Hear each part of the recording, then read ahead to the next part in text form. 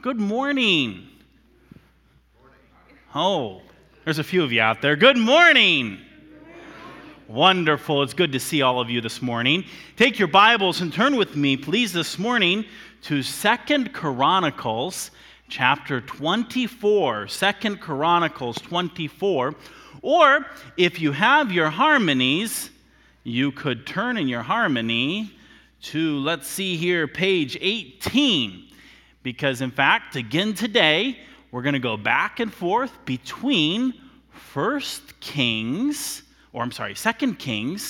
and 2 Chronicles to get the whole story. In fact, there's some things by comparing the harmonies today that help us to piece together the history and teach us some important lessons. You might come to some confusing conclusions if you had only Kings or you had only Chronicles, but when you compare the two, some issues that arise are clarified. So we need to keep both in mind as we go. But if you just are gonna stick in one place, 2 Chronicles 24 is the place to be this morning, for it has the most complete record. Well, we're gonna start off this morning going way back in time. But before we do that, let's pray together. Our great and good God, we come to you and thank you for the record that you have left for us of history. Lord, may we learn from your inspired record. May the little details and the lessons learned by men of old be learned by us. And I pray that we might learn it from their example, that we fail not as they failed, that as Corinthians says, we lust not as they lusted, but also at the same time that we would follow in the good examples set forth. Lord, teach us now as we look back into history, look into your word. We pray in Jesus' name, amen. Well, where are we in history? Did we get up here ever, Ethan? Ah, yes, we did.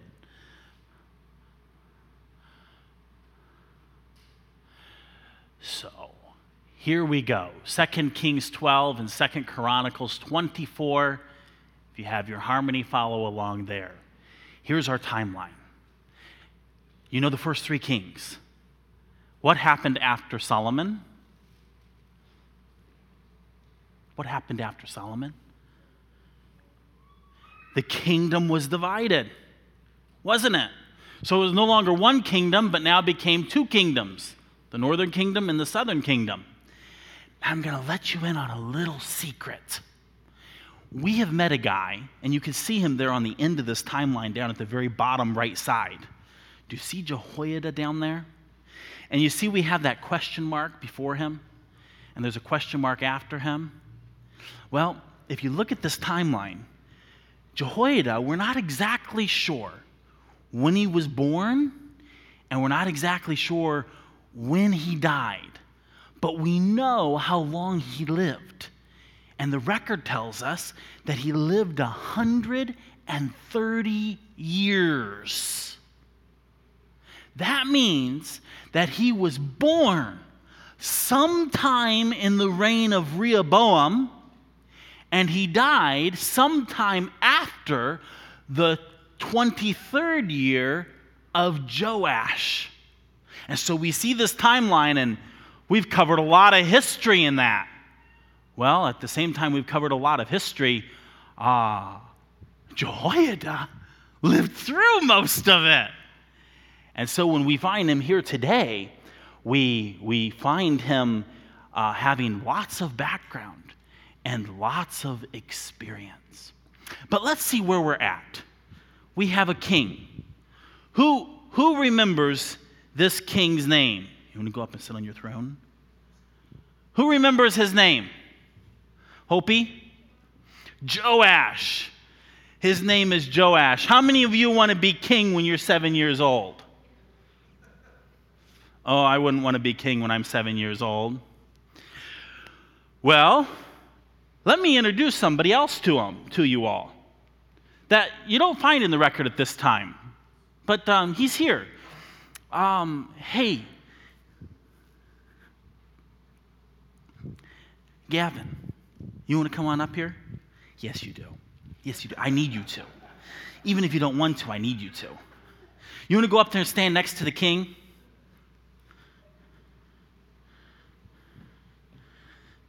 Now, I want you to imagine with me for a moment, these guys are friends. All right? Here's Joash, and here is Gavin. But is he really Gavin?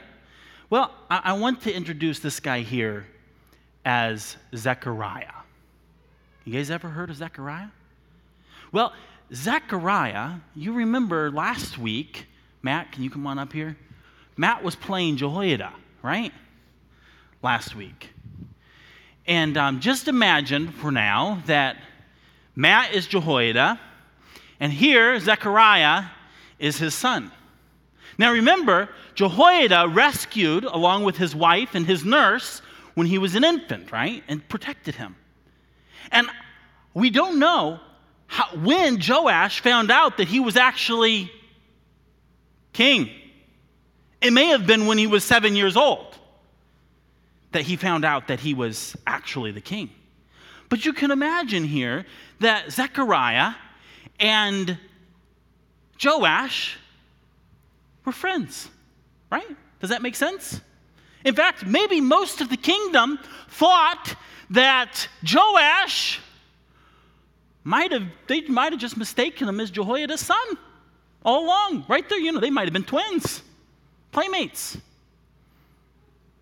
Would you like to be friends with the king? Not so sure. Yeah. It's a big deal being king. But you know what? Joash didn't stay 7 years old. He grew up. He grew up. And so did Zechariah. And so did Jehoiada. So we need new actors. So we need a new Jehoiada to come on up to be the high priest. So we're going to fast forward. We're going to fast forward 23 years. All right? And so we have the high priest, Jehoiada. He's the old Jehoiada. But you grew up too, didn't you? Yeah. So we need someone to replace Zechariah. So Micah, you come on up here. You're the son or maybe even grandson of Jehoiada. All right? So here now, you've grown up. Now this is Zechariah. See, they grow up. Who's going to be you? Hey, Timothy, come on up here. You see here, the king grows up too. He doesn't stay 7 years old. And so, here now, we have an older Joash. Just like we have an older Jehoiada and just like we have an older Zechariah. Time goes by.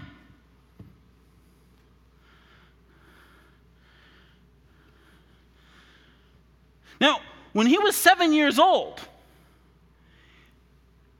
Jehoiada was his advisor, right? And now, he's 30 years old. And you know what? Jehoiada is still his advisor. And look now. The two childhood friends, you think they're still friends? So we have the king, we have the high priest, and we have the high priest's son or grandson. And we presume that these two were friends. And so, time has gone by. You just disappear for a little while. The high priest here is advising Joash. And Joash, you're heeding the advice. You're listening. You're following the advice. Remember on the day of your coronation, what were you given? The law. The law of the Lord. And you know what? Apparently, he had been reading it. He'd at least been taught some about it. Because soon after, and we're not sure exactly how soon, it may have been 23 years, at least by his 23rd year, this king had decided that some things needed to be taken care of. Because if we look up there again in our timeline, you see the green there of Athaliah just before he became king? There's some terrible things that happened in those 7 years with Athaliah. The temple, you're the high priest. It's been neglected. It's falling apart. It's implied it needs a whole lot more than just some tuck pointing. It needs a whole lot of work. It's crumbling. And not only does the building itself need a lot of work, but the holy vessels, maybe even all the way to the golden altar of incense, maybe even the Ark of the Covenant.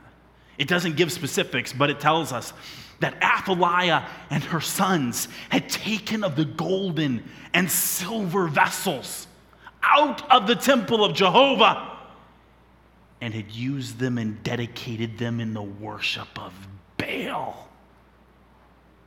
And they've been lost.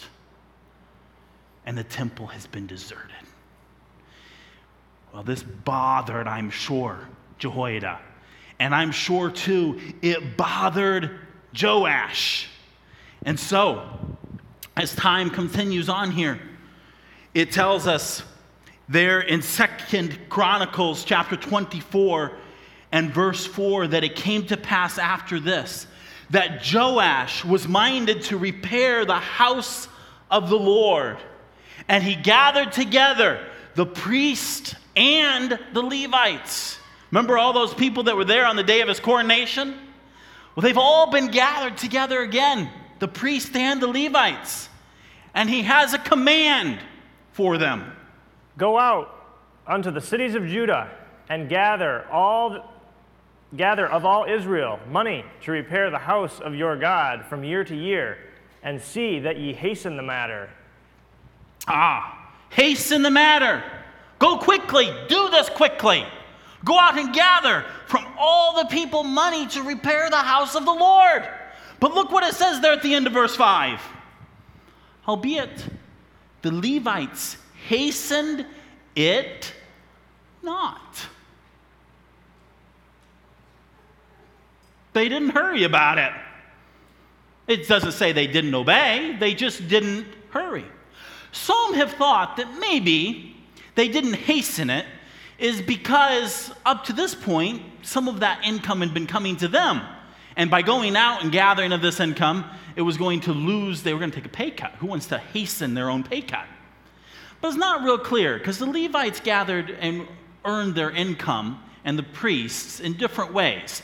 This was more of a census. What that means, it was a numbering of the people and a tax, an equal tax of the same amount of money of every single person. There's a lot of details, and in your harmony, I've given a few little notes of Old Testament passages in the law that talk about and give details of how taxes, certain taxes, particularly this kind of tax, was supposed to be collected. But the Levites, they did not hasten it. And so time goes by, and we don't know how long. A few months, a few years. Not more than 23 years. Because when Joash was in his 23rd year, 30 years old, he calls for Jehoiada the chief. The chief what? The chief priest. And so he calls for him, and Jehoiada comes to him, and he asks him, Why hast thou not required of the Levites to bring in out of Judah and out of Jerusalem the collection, according to the commandment of Moses, the servant of the Lord, and of the congregation of Israel, for the tabernacle of witness? For the sons of Athaliah, that wicked woman, hath broken up the house of God, and also all the dedicated things of the house of the Lord did they bestow unto Balaam. Well, no answers recorded. You know what the king called together? He now makes a commandment. Make a chest and set it without at the gate of the house of the Lord. And so that's exactly what happens. Jehoiada, along with a king's scribe, king scribe and high priest's officer, And they create this chest. Here it is. You can get over on that end to grab it. They've built this chest. Nice big chest. And so they take this, and we're going to imagine over here's the king's palace, and we're going to carry it over here, and we're going to put it by the door of the temple. And so that's exactly what they did. They brought it over, and they set it right here, will be good, at the door of the temple. And so they made a proclamation. The king, he makes a proclamation throughout all of Judah and Jerusalem. And what is this proclamation? Bring in to the Lord the collection that Moses, the servant of God, laid upon Israel in the wilderness. Oh, what is that? Well, now, besides just the general tax of the people, the king is calling upon the people to do just as the nation did back in the days of Moses when they were in the wilderness. And that is beyond the tax that everyone paid, was for the people to willingly and freely bring and give towards this project. Well, you know what happened? Well, it tells us here in verse 10 that all the princes and all the people, they rejoiced. And they brought in and cast into the chest until they had made an end. Well, this end is quite interesting, for it tells us that this chest couldn't hold all the treasures. In fact, every day they had to empty the treasures. And so it tells us here that it came to pass that when the time that the chest, it was brought to the king's office. Let's bring it back to the palace. And there were two guys in charge of this. Two guys. One was the high priest's officer, and one was the king's scribe.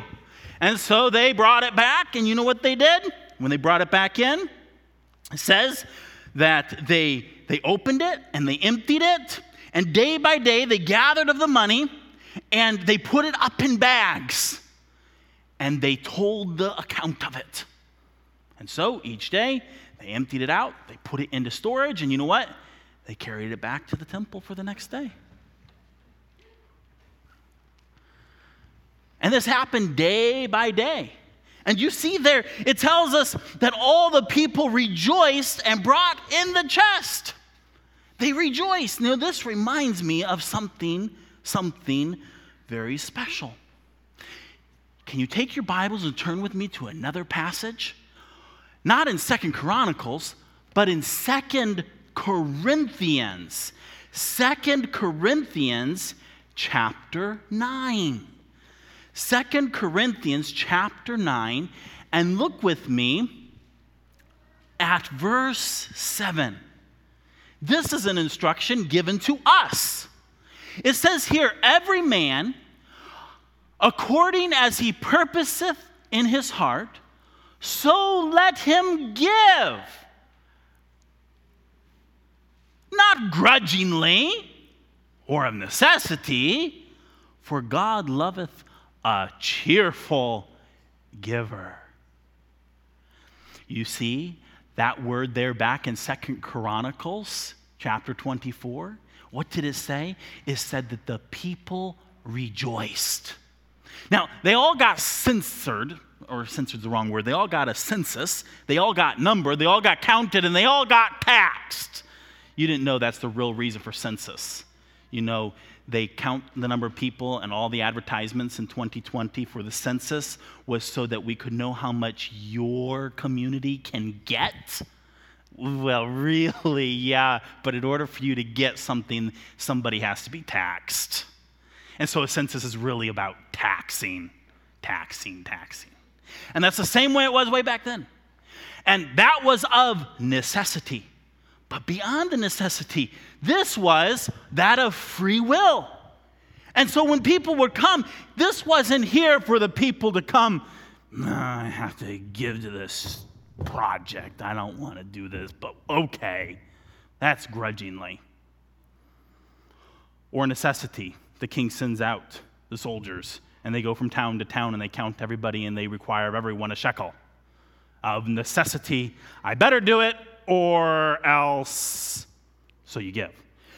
But God says, that's not the kind of giver I want. He says here in verse 7, every man according as he purposeth in his heart, so let him give, not grudgingly, nor of necessity, for God loveth a cheerful giver, one who is happy about it.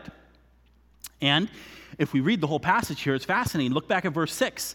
But this I say, he which soweth sparingly shall reap also sparingly, and he which soweth bountifully shall reap also bountifully. Remember a few weeks ago, Pastor Virgil preached about casting your bread upon the waters? That's the sowing here, and it's about sowing bountifully. If you only sow a little bit of seed, you're only going to get a little bit. And the same as when we give. If we're giving liberally, we're giving fruitfully. Oh, the rewards we reap. Sometimes in this life, but most definitely in the kingdom of heaven, there are rewards, a bountiful harvest. For then it goes on in verse 7, our key verse, every man according as he purposeth in his heart, so let him give, not grudgingly or of necessity, for God loveth a cheerful giver. And God is able to make all grace abound toward you, that ye always, having all sufficiency in all things, may abound to every good work. As it is written, he hath dispersed abroad, he hath given to the poor, his righteousness remaineth forever. Now he that ministereth seed to the sower, both minister bread for your food, and multiply your seed sown, and increase the fruits of your righteousness, being enriched in everything to all bountifulness, which causeth through us thanksgiving to God. You see, when we are cheerful givers, it's a sign of our thanksgiving to God. And that's what was going on back in this day. Beyond the tax, this chest kept getting filled up day after day. I wonder if you ever had to empty it in the middle of the day. Probably, I don't know, it doesn't say. But it got filled day by day, and day by day, they brought it back to the king's palace. The king's scribe and the high priest's servant. And day by day, they brought this back and forth. Well, what are they gathering this money for? They're gathering this money so that they can repair the temple. Well, time goes by, money comes in.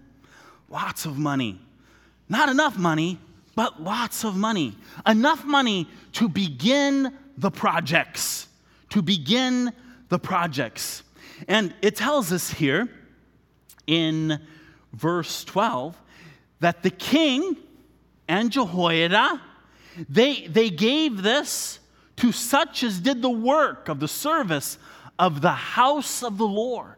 And they hired masons. Those are guys that work with stone and brick. And carpenters, guys that work with wood, to repair the house of the Lord. And also such as wrought iron and brass to mend the house of the Lord. They started to work on this. They delivered this money that had been collected over to workers to get the work done.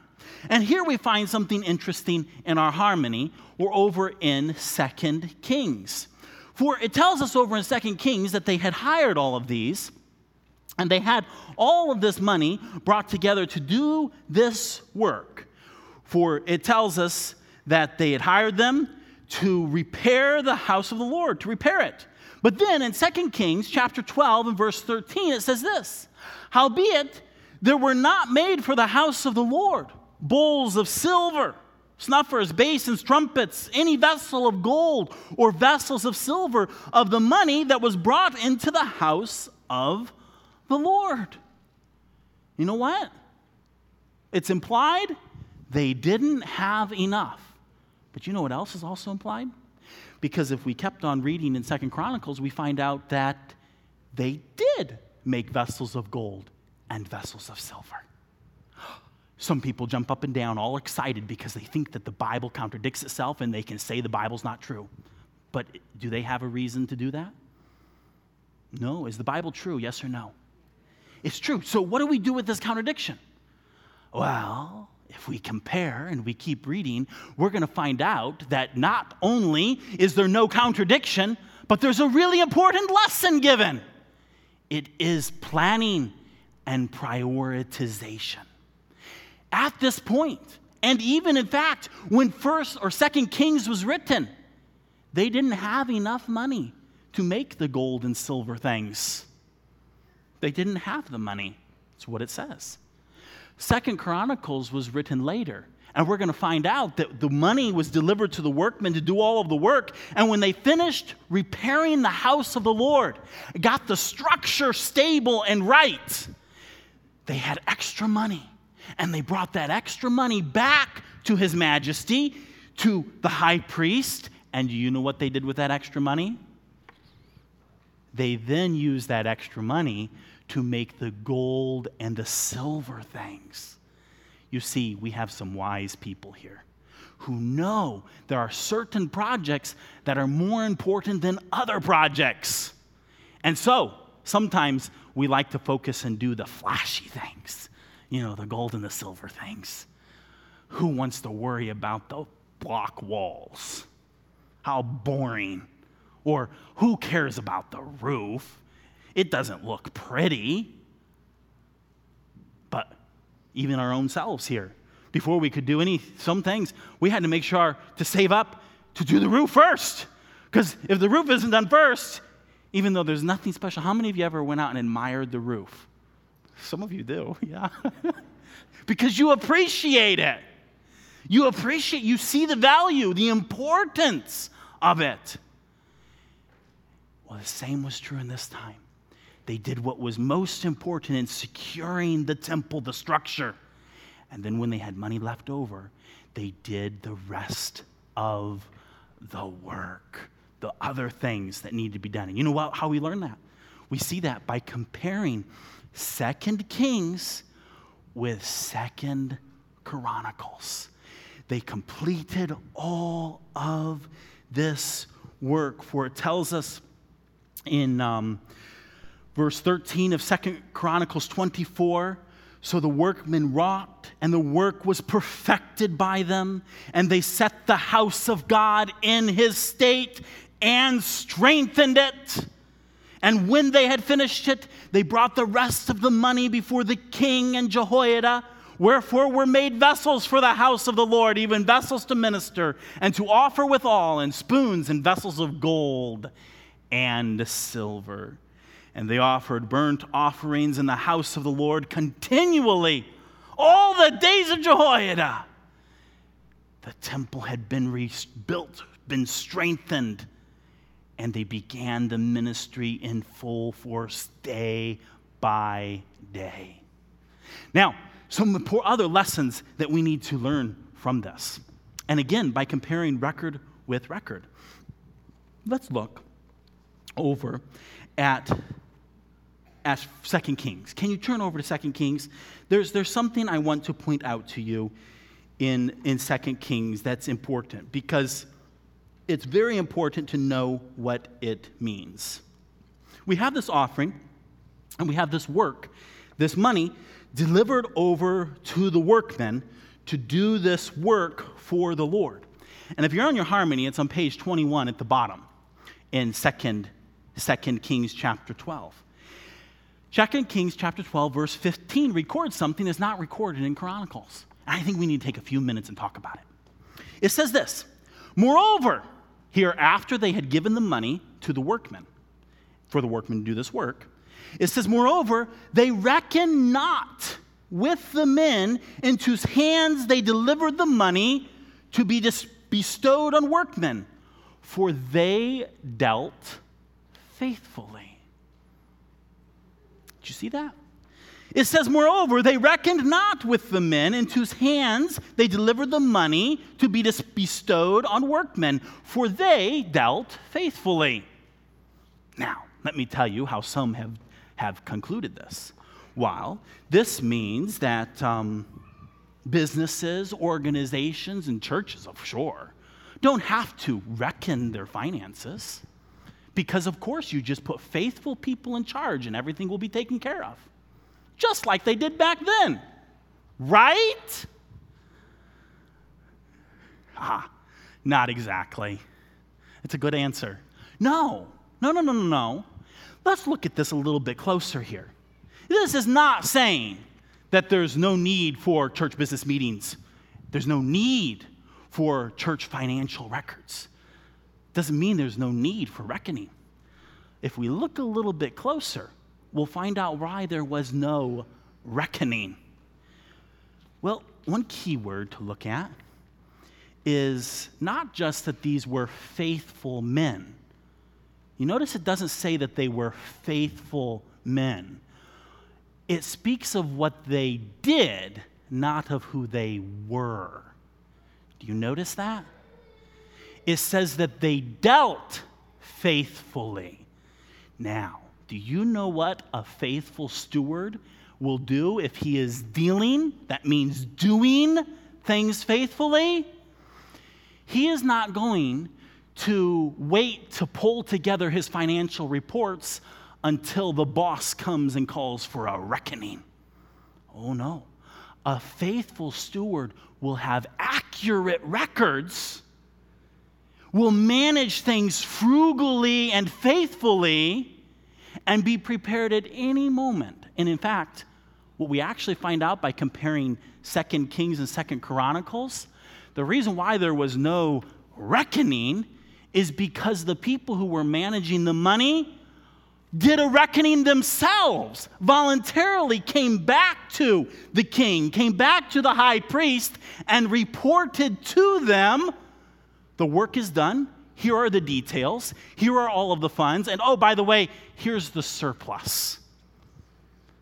There was no need for a reckoning because the stewards were dealing faithfully and were proactively reckoning. All through this, in fact, we find financial and accuracy taking place. Notice the two representatives responsible for transporting the money. If we compare Scripture with Scripture, we see there's an accurate record that is being kept every single day of what's coming in.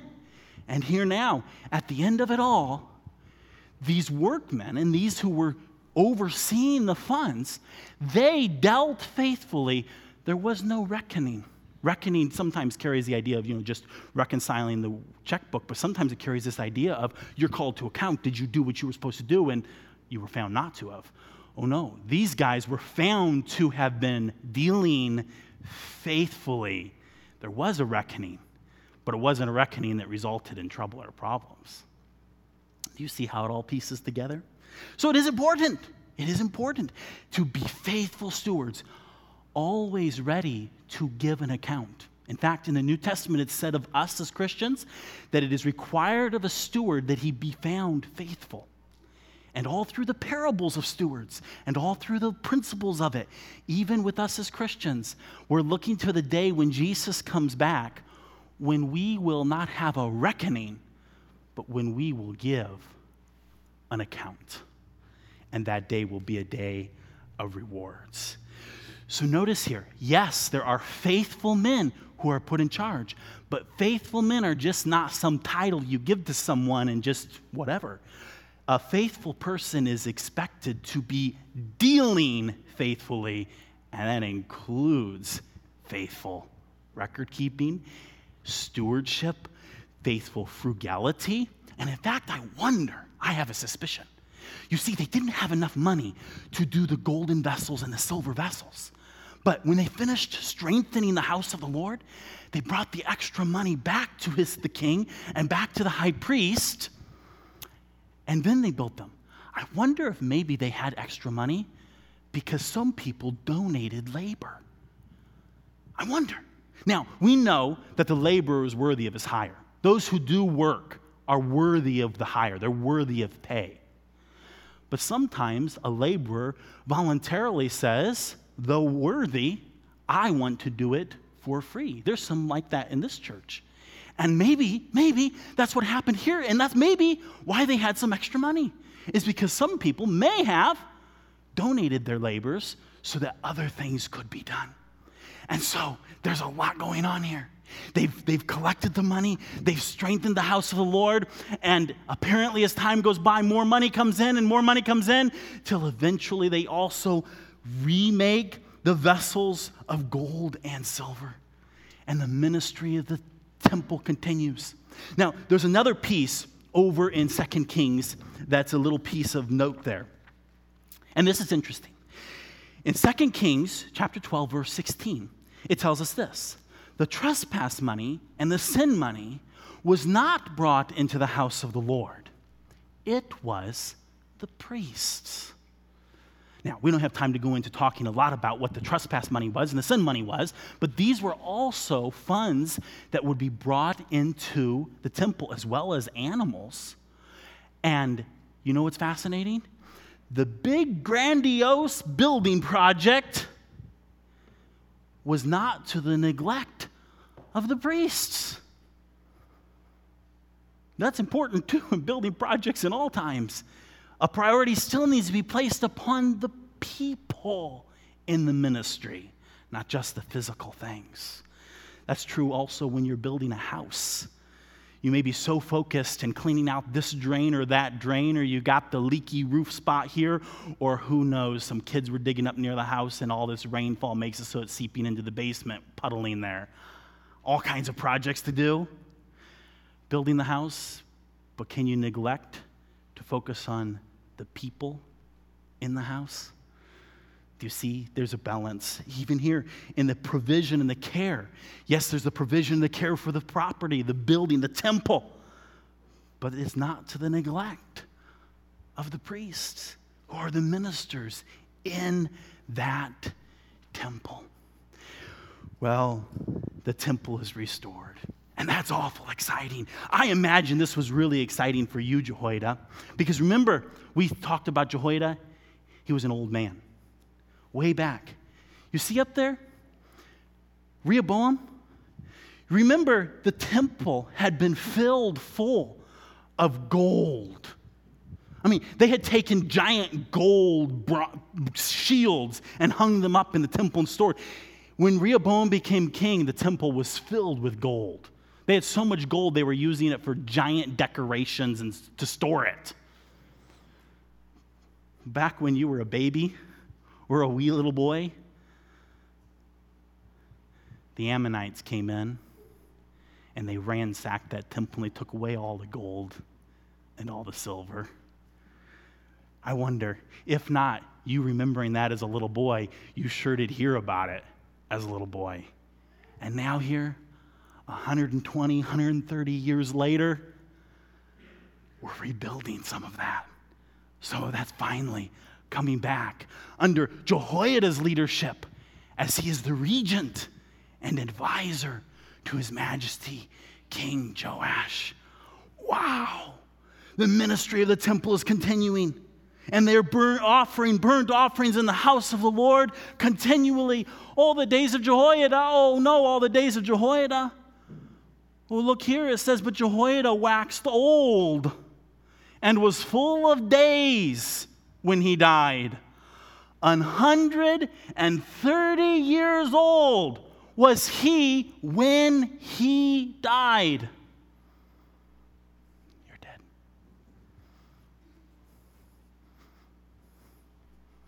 And you know what? The people loved him so much and knew how much that he had helped as regent, advisor to King Joash, that it tells us that they buried him in the city of David among the kings because he had done good in Israel, both toward God and toward his house. I hope that can be said of me one day, that I did good toward God. Are we doing good toward God? You had a great advisor. You had a great regent, didn't he? Well, now Jehoiada has died. Perhaps your childhood playmate, Zechariah. We know Zechariah is now high priest. He might have been your playmate as a little boy. And so now Jehoiada is dead. And the princes come before him. I need all the princes, all of the princes. Who are all of my princes? Oh, I see some people shaking their heads. No, that's not good. I need all kinds of princes.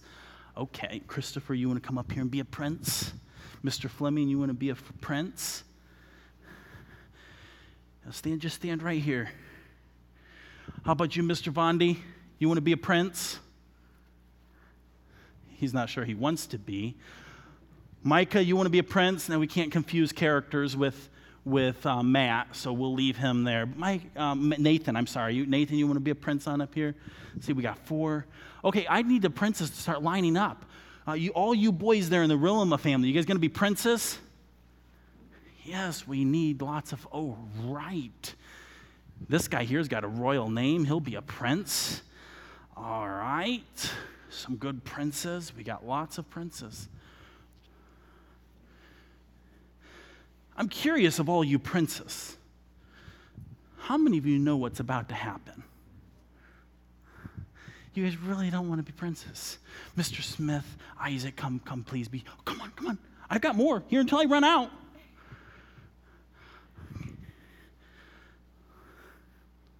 All right.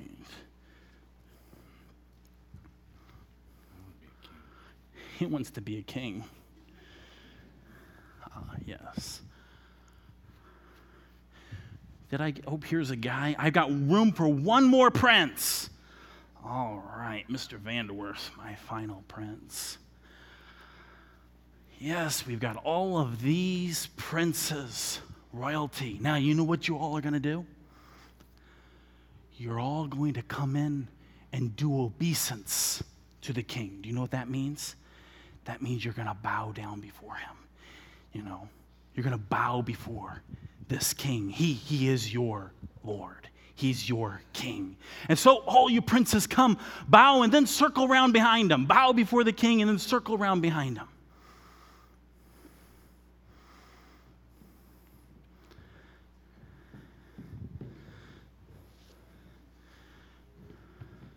Big circle around them. Look at all of these princes here before the king. It tells us, now after the death of Jehoiada came the princes of Judah and made obeisance to the king.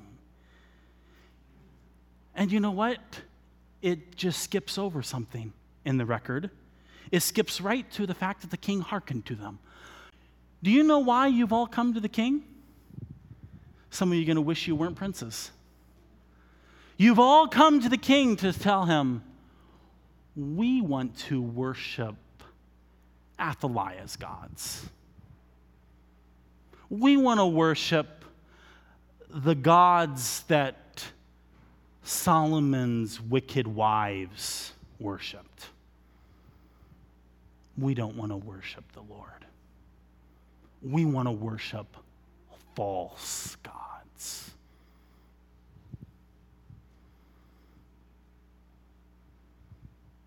Now, Your Majesty, for many years you've had an advisor, Jehoiada, who has advised you in right things. Is it real? What do you think? Is it real? Is his faith in Jehovah God real? Strong enough so that when these great princes of Judah come in, bow to him as their king, and then say, let's serve other gods. Will he listen to them? Or will he remember the wise counsel of the only father he ever knew, Jehoiada? Oh. In 2 Chronicles 24, middle of verse 17, it says, then the king hearkened unto them.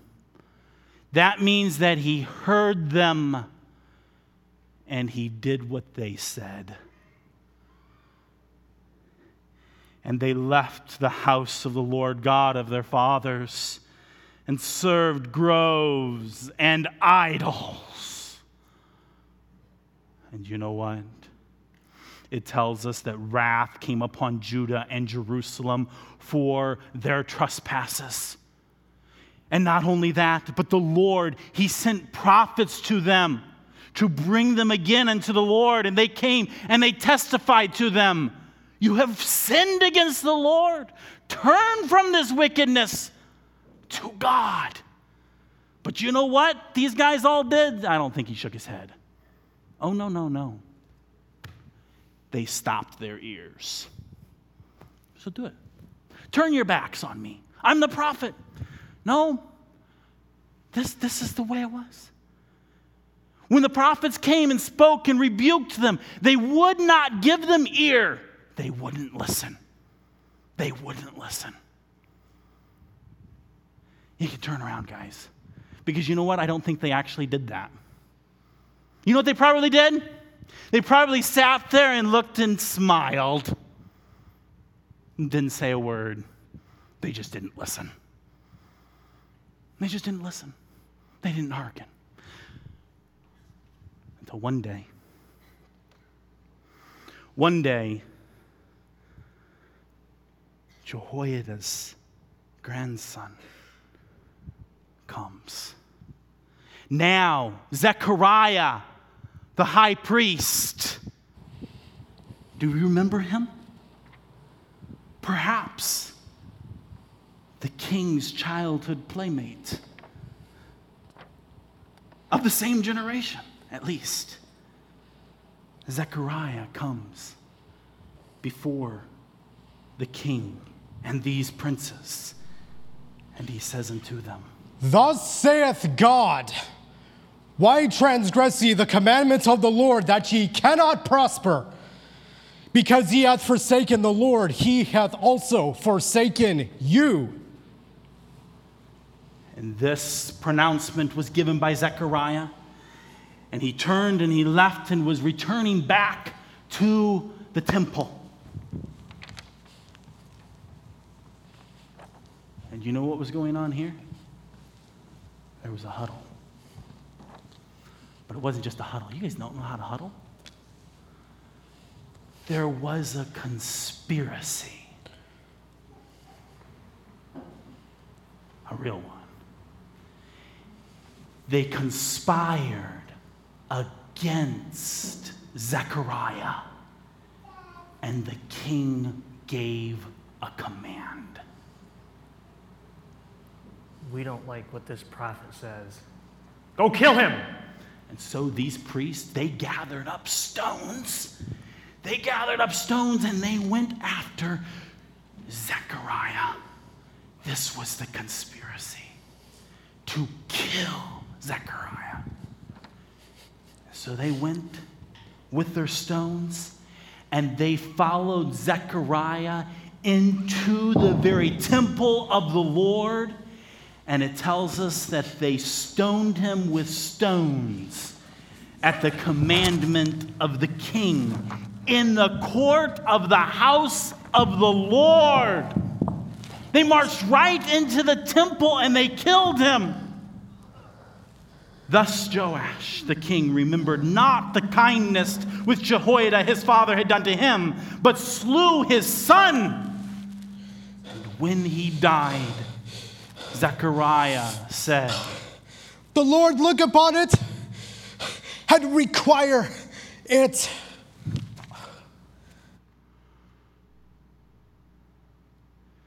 Not only did they kill Zechariah, but as we keep on reading later, in verse 25, we find out that he killed the sons, plural. The sons, plural, more than one of the sons of Jehoiada.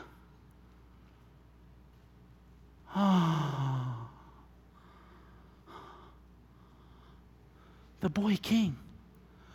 Such hope we had for him. The boy king who followed in the ways of his adopted father Jehoiada. How could you? How could he? Oh, we're all out of time. But please come back this afternoon because we're going to pick up where we left off. Because there's a lot more here as we ask this question.